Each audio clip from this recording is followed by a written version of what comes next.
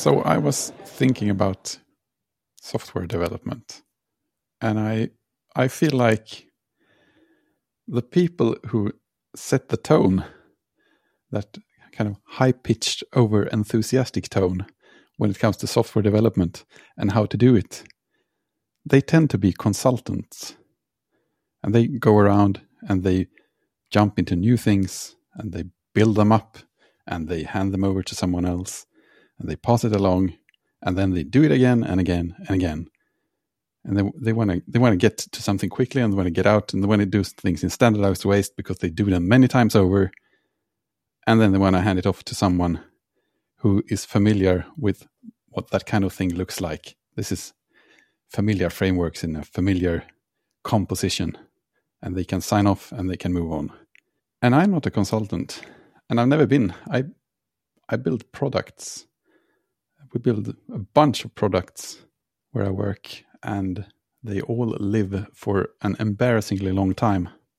I think the worst example we have is one that I think has been in the sort of deprecation and retirement phase for much, much longer than it was in like active development. we started building the replacement in 2014, and any day now we should be able to shut it down. So product stuff, it lives a long time. I feel like, or I'm starting to wonder if there are other practices out there than those consultants create and talk about. Those things that focus on starting and getting a familiar stack up and running and stuff like that. Especially, I guess, in the web world where I spend most of my time. And we have a whole different level of pieces to stack on top of each other than perhaps anywhere else. As a consultant, I'm very offended. yeah, I can tell. So upset. Yeah. As an ex-consultant, I'm a bit offended. Reasonable. Yeah. Take the middle ground. Yeah, exactly. I'm the lagom. I think that's partially true, and partially it's also a young product thing. Mm-hmm. Because while sometimes like frameworks and standard solutions and yada yada is the result of consultants, almost as often I see it be the result of like the startup team. Yes. Yeah, we're building a startup. We want to move fast. We grab off-the-shelf things. I think that's a very pragmatic approach as well. It's like, yeah, let's grab Django, let's grab Ruby on Rails and just kind of build the standard thing until we find the parts that are no longer very standard or that don't fit the standard. And iterate and iterate and iterate. And eventually you have your product, which is probably weird. Yes. They usually are after a long time. Yeah. Sometimes they're weird after a short time, which is the product that Andreas is working on. Yep. I think that was weird from day one, but Is that partially good or bad? because it predated the framework that would have made it not weird. I have some of that in my main thing as well. Yeah, it's mainly... It was good for the first half a year I worked on it, and then it became bad quite quickly. There are apparently ways to architect Elixir applications that's truly cursed, and that's what they did. They blew all the innovation budget on this one. Yeah, I think we have an interesting variation in because my main thing is a very old by today's standards React app, and it was built before. When we started looking around for how to handle data and data flow and state and stuff, and what existed was a mailing list post from some Facebook employee about, I think it was called the Flux architecture at that point. Yeah. Well before Redux.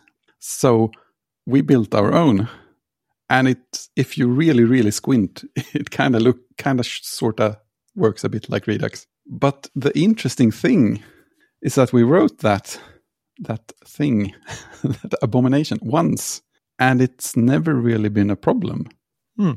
Whereas we have other stuff, which is also getting old by now, but which followed a much more standardized, at that time at least, React sort of, I guess, starter architecture, where you have a nice setup for React and Redux and a bunch of other things. And that's a much larger pile of package upgrade problems land. Lots of dependencies. And I guess the thing you built yourself is just your dependency, which you own and can do whatever you like with. It doesn't move unless you tell it to. Yeah, exactly. So that's the thing I'm really wondering about, I think. Are there people talking and writing and podcasting about how to and if you should move products to like different stages of dependencies and stuff like that as they age and mature? I'm thinking about stuff like gradually decreasing your dependencies. And my thinking is that once you've got the product running and you found out what the weird, exciting stuff in your product is, maybe you should start removing those standardized bits and just take on your own dependency that does the parts you need. Because my feeling is that it usually isn't everything that the general library does. This is an old Andreas favorite. You need a process for removing processes. Yep, garbage collector. Yeah, in this case, a process for removing dependencies. I think there's a changelog episode with Justin Searles where they talk about this, and they talk about dependencies as liabilities. Like code is a liability, a dependency is a liability. So that's an interesting one. There's also a talk by Kent Beck is the guy.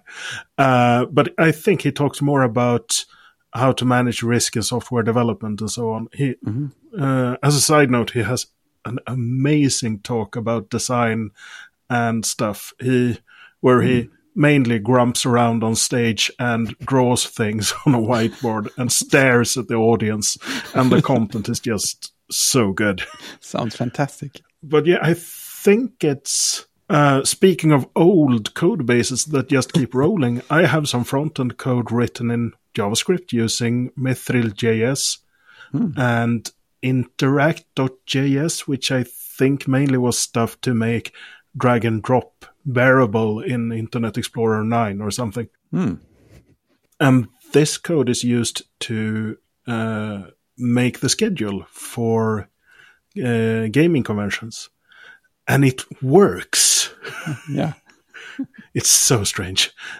But there, everything is vendored. And I don't think I even use NPM. I just put everything in a directory and go. Yeah. Yeah, this was an experiment for me very, very recently. It's probably 6 months ago or so, where I just went, I can't even with NPM, and started looking at like, what does it take to actually download NPM packages? Because a normal Phoenix project, when you generate it, has removed NPM as a dependency. Nice. The JavaScript shipped with Phoenix by default is in Elixir modules or in Elixir libraries. And then it's built with bundled with ES build, and there's also Tailwind support. But that's also an Elixir library dealing with it. And that makes for a decently reliable setup. But sometimes I need to install a library. It happens. And I don't want NPM for that. I don't care about NPM. I just want the contents of it. I barely want the package JSON. I could skip that. Yeah. It's like, it seemed fairly feasible, but it has a bit of a long tail. And whenever you run into something that has a compile step or weird hooks, actually it would be a feature to not run those. But yes. But yeah, I mean, I know there are people who work on like legacy systems or that take a particular interest in kind of saving legacy systems. Yeah. And I know there's a common book when you start digging into like what is a legacy system. There's a book which runs the definition that a legacy system is a system that does not have tests. Because if it has tests, it is by that definition just not a legacy system. It is just a system. Okay. I think it's just whether the system is maintainable. And tests really help with maintaining and with making changes. And I think that's the key there. Like once you have a fairly complex system, if you go into a complex system that does not have any tests or does not have a decent test suite, and you try to make changes, you're going to break things. Yeah. At least if it has grown in a sort of averagely normal kind of way, where things just get coupled and messed up and complicated and hard to follow eventually. And then the work typically of these people that really dig into legacy systems is that they spend a lot of time just trying to understand the system, add tests that confirm how it works so that they can make changes in the areas they care to change. Yeah. You're reopening the black box. Yeah. And like, I think that's an interesting and useful definition for people that take on old projects. Like, yes, this is a legacy system, but it is only really legacy because it is under, like, it doesn't have good test coverage and people don't know how it works anymore.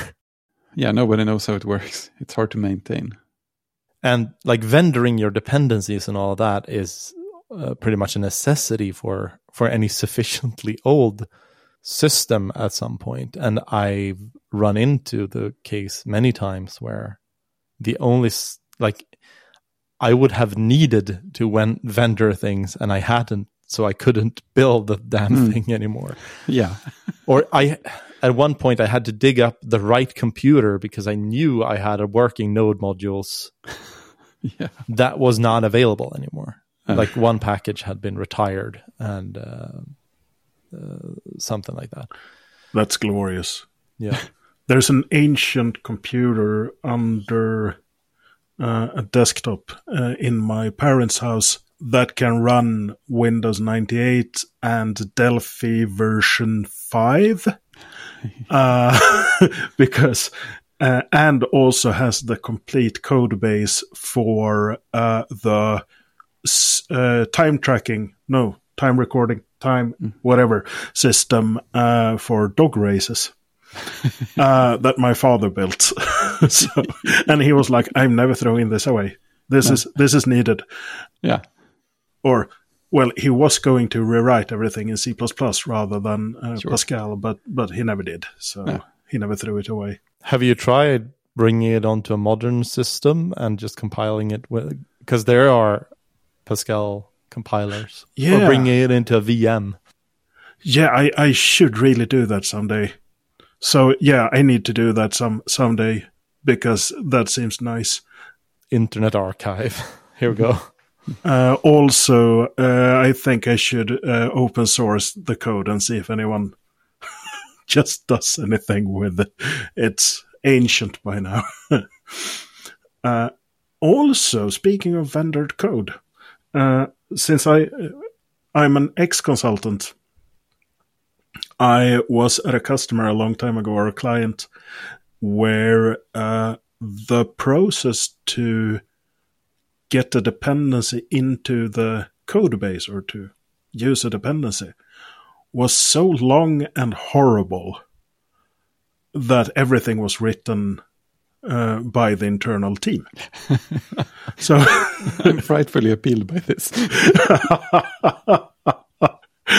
And so it was like, okay, either we can use, for instance, Flask, because it was a Python thing, but that's 3 months of waiting.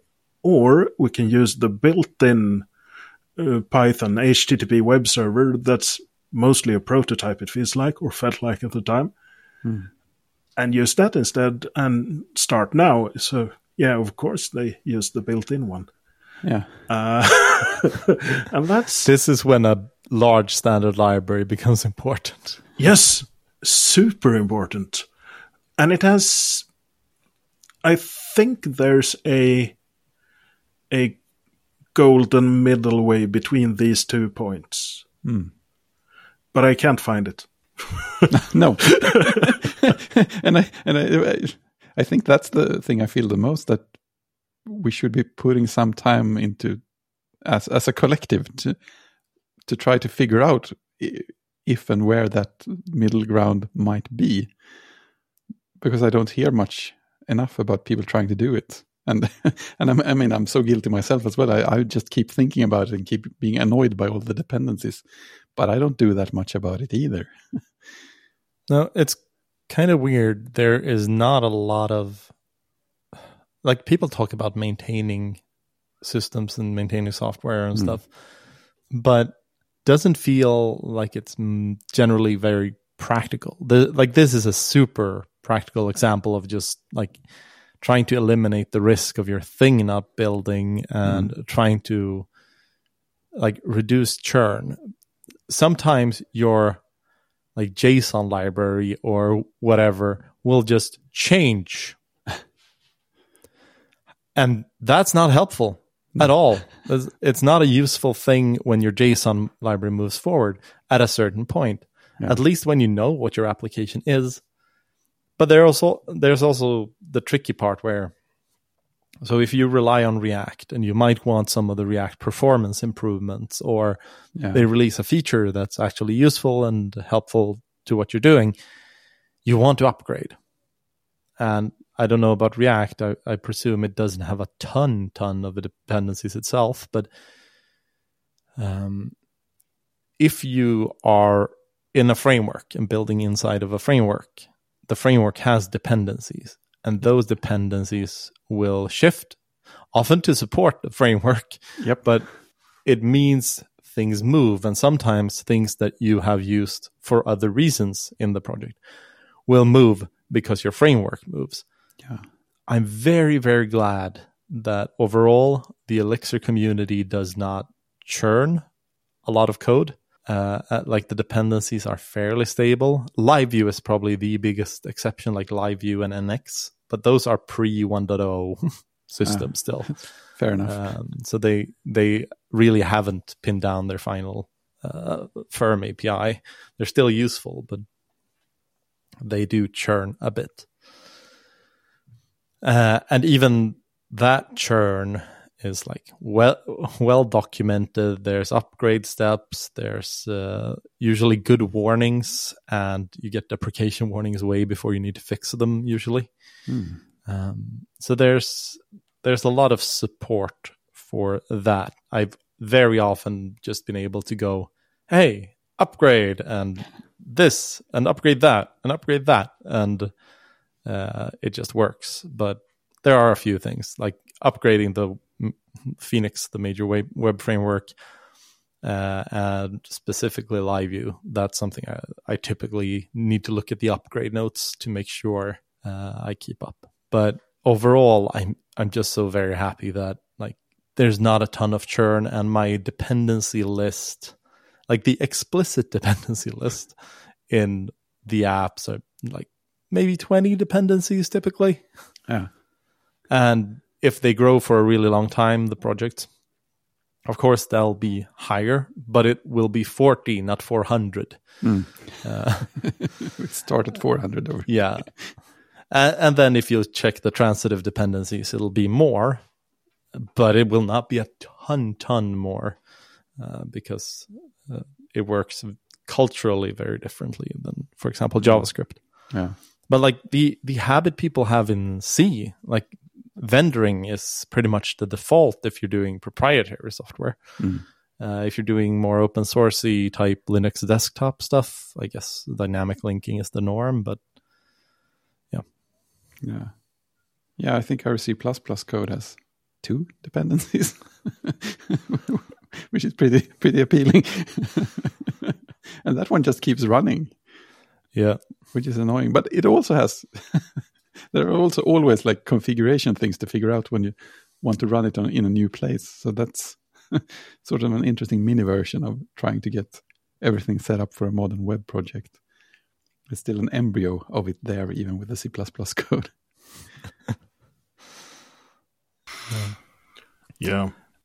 Like there are projects that are clearly long running in the sense of Like they're almost 100% focused on maintenance and just like security and that type of deal, like SQLite and curl and those types of other people's dependencies, which we all rely on kind of heavily.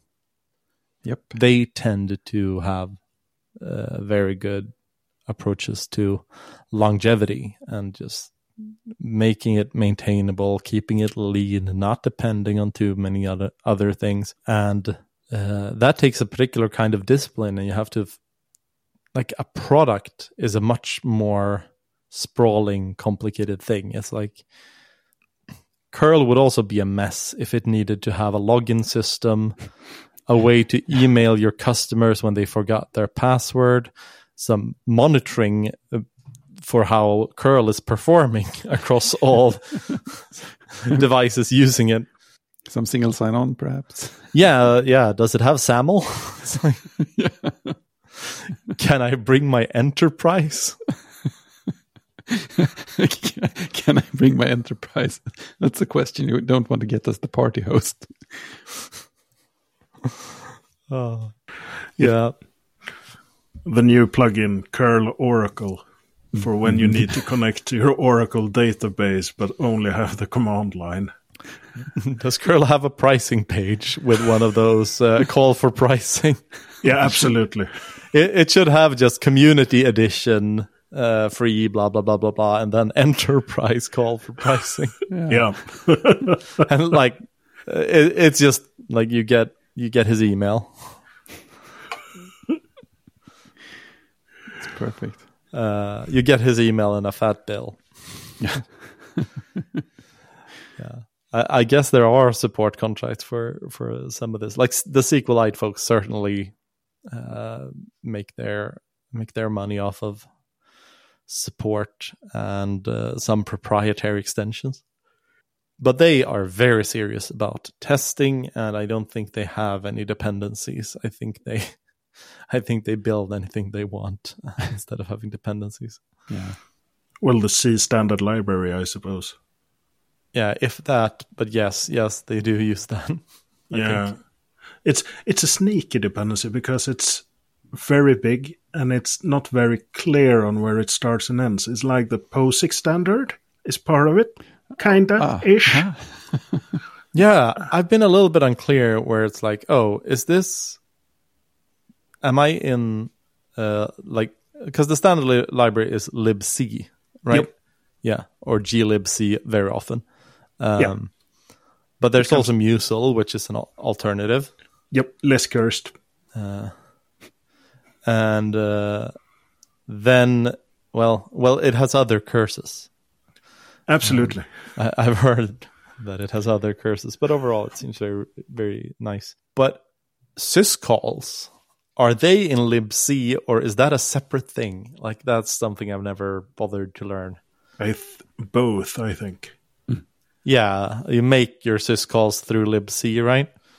Yeah, usually. I think you can also do horrible things with assembly code. Or like, of course you can do horrible things through assembly code. That's how computers work. Kick the CPU in the right way and it does syscalls. I know way too little about this, I realize, so I can be totally sure about what I say now. Kick it right and it will syscall. Yeah. Kick it in the syscall. Absolutely. Yeah. Don't kick it wrong. It will core dump. Or segfault. Yeah, it's got disgusting. And there's also quite a bit of like, maybe you won't call the instruction set in the CPU a standard library, right? But there are parts there to decode H.264. That's the name of the video thing, right? Yeah. Yep. So it's in hardware. That's kind of cool. But also incredibly scary. And in the middle somewhere there are blobs of firmware that are way buggier than I would like to imagine. Yeah, of course. Yeah, which is why we all should run on open source firmware, and it will take a while before we do. only a few thousand years. Something like that. It's an optimistic what estimate. is that called Yeah. that they put on the Bugs. CPU for firmware? It's called something particular. OpenEFI? No? I'm thinking like bitcode or something. Ah, okay. Yeah, something Yeah, like there's something. microcode. Yeah, microcode is probably the thing. Yeah.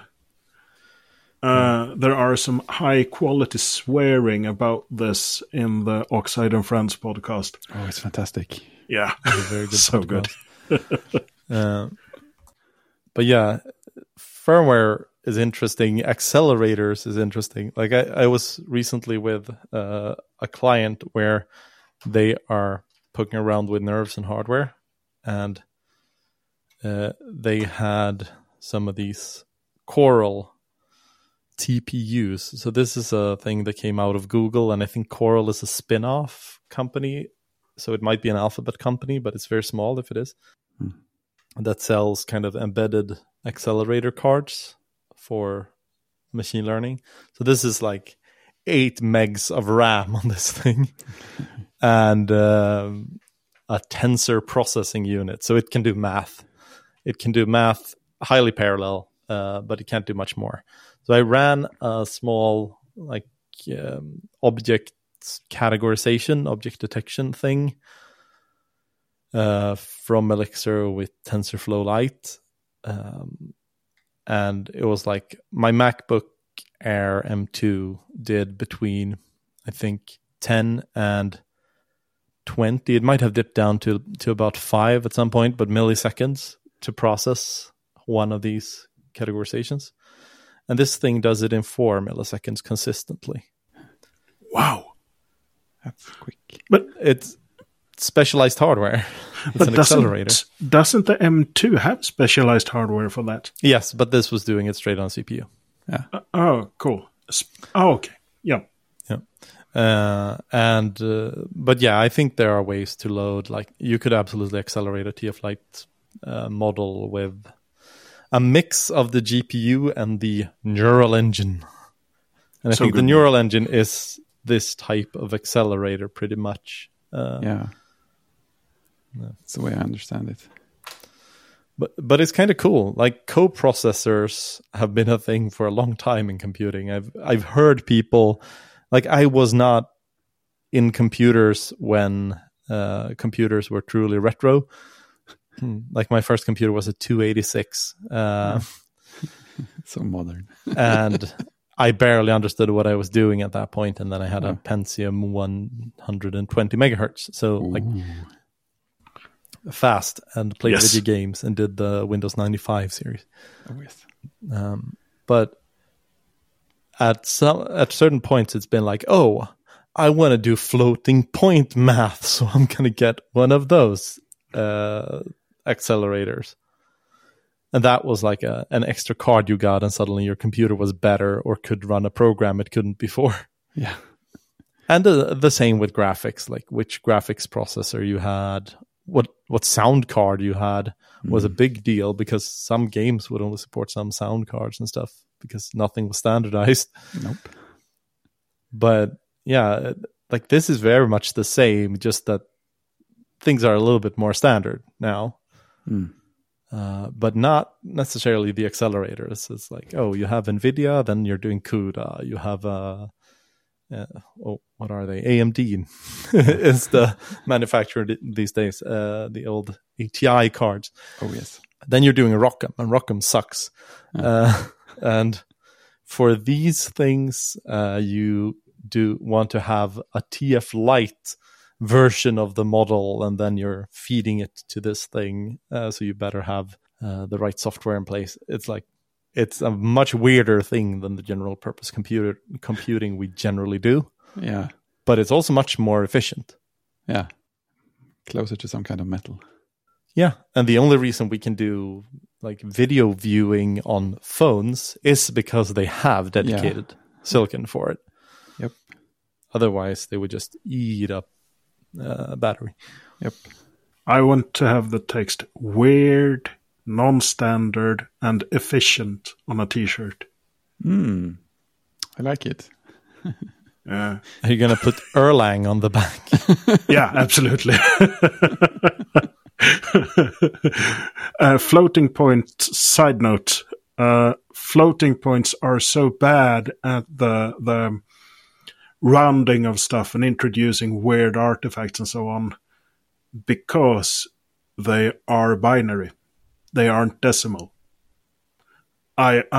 Someone said this a week ago and I was mind blown, so now I have to tell the world about this. I'm not sure it's correct. Well, that sounds weird. But I hope it is because it's so cool.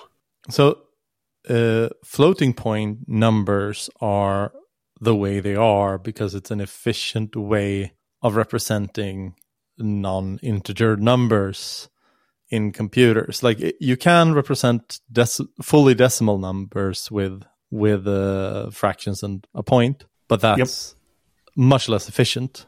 Yep, but correct. Yeah, but correct. But with floating point, like we've worked out ways to do math. Like I hate floating point numbers in the way that, so at certain points I've tried to see like, okay, how can you explain sort of the building blocks of computing to people, like bits, bytes, and then you get into like, oh, this is how we make strings, and this is how numbers work, and this is why hex is popular and useful, and this is why you might be seeing 255 so often or 1024.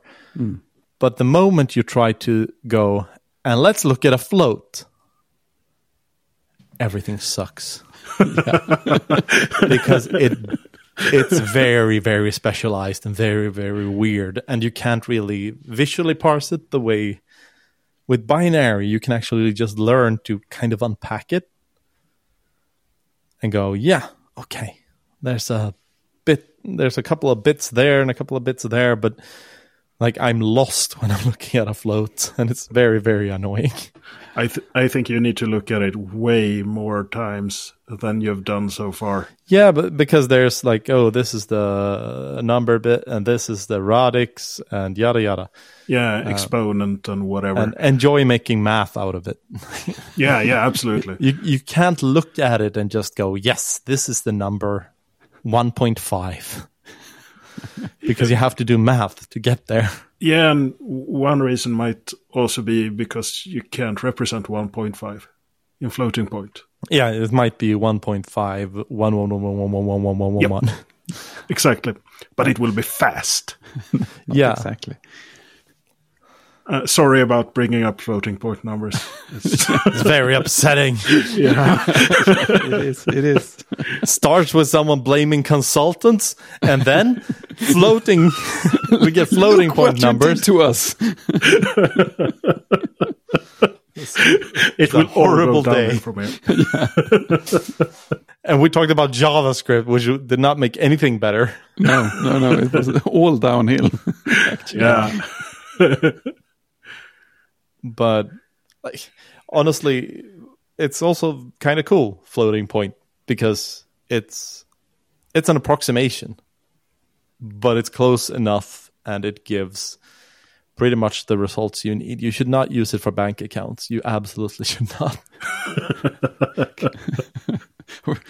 But it's interesting with like people have been trying to make machine learning models more efficient. Well, I just read some research about, what was it, an 1-bit LLM, but it was actually a 1.58-bit and yada yada ternary something. I don't care. I thought it was interesting that they were trying for 1 bit, but it wasn't really. I think they redefined bit along the way. So they ended up with 2 bits and a rounding error. So they decided that a bit is -1, 0, or 1, which is some ternary thing. And suddenly Cursed. it's very much not 1 bit in my mind.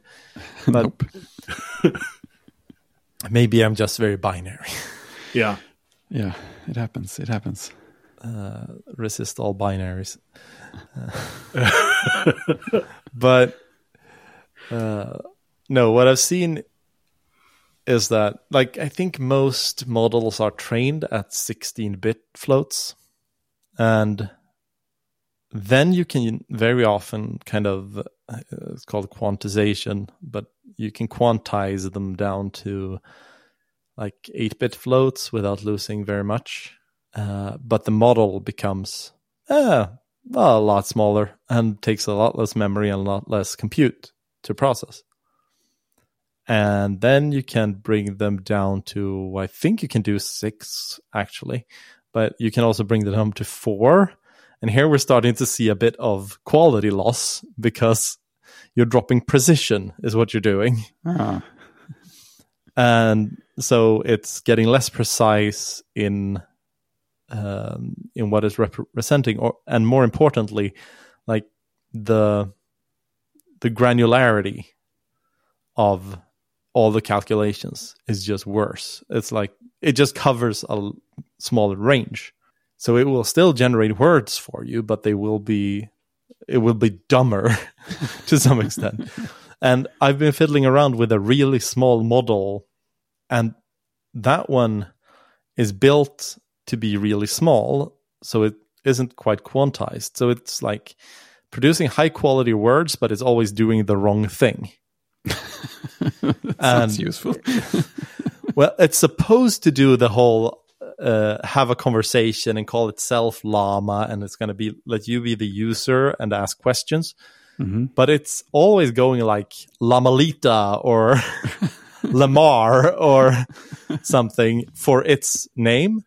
And usually it has my part of the conversation as well. And okay. Yeah, like it's just doing dumb shit constantly.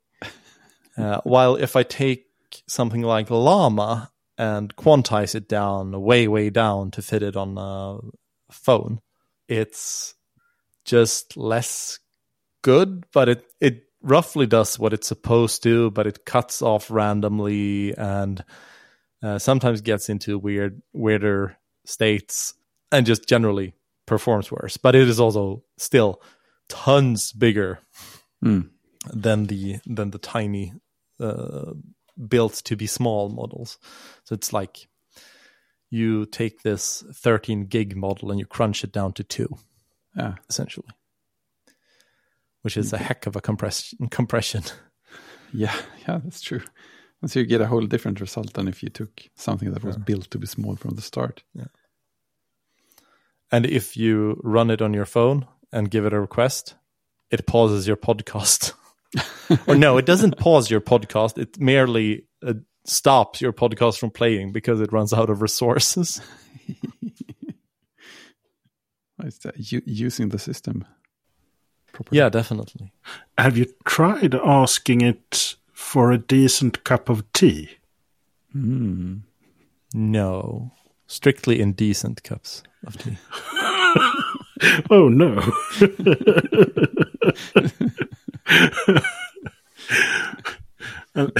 Yeah. Please never tell me more. So, since it gives you high quality but wrong answers, it will give you an espresso. Makes sense. Makes perfect sense. Yeah. This is terrible tea. Yeah, I know. Very bitter taste. Gives you anxiety. Yeah. Oh, what was the tea we got at the weird restaurant we were at? They were kind of doing experiments with vegan Nordic cooking. Ooh. Birch tea. Beech tea. No, it was... It might have been rutabaga or... Or, I mean, tea. How exciting. Exactly. Yeah, I think it was a root vegetable tea, but it's also very weird to call something a tea when you then put it with food in it, because that's what I call a soup. Yeah. Yeah, I think I agree there.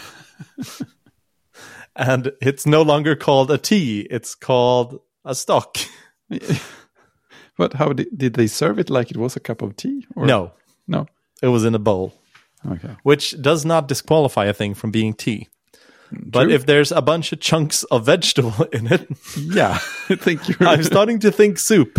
Yeah, especially if it's made from rutabaga. Yeah, it wasn't rutabaga, but it was something along. It was a very root vegetable. I seem to recall there was a lot of weird stuff in those pieces of food. But Miso is a bit tea-ish, but not really. yeah, Kinda. there are teas that are. I think isn't it pretty common for like oolong to be served in a bowl? Sounds like a Sounds good familiar. idea. Yeah. I also found an amazing tea in a tea advent calendar. It's like a green tea and then roasted rice in it. So it tastes Oh, of that's cereal. Oh yeah, I think I've had those at some point. So good. Yeah, we had some of those when we were in Japan. We bought some really nice tea when we were in Japan, Sweet. and then we ran out and Oh no. don't remember which ones we liked. Oh no. Classic problem. But like proper green tea is a little bit of a mess because it's like a bunch of work Yeah, and absolutely. technique and stuff. And I like matcha's flavor sometimes, but there's so many other teas as well. I'm gonna drink them all. Tea tasting time. Yes. For the next 10,000 years. T-1. Exactly.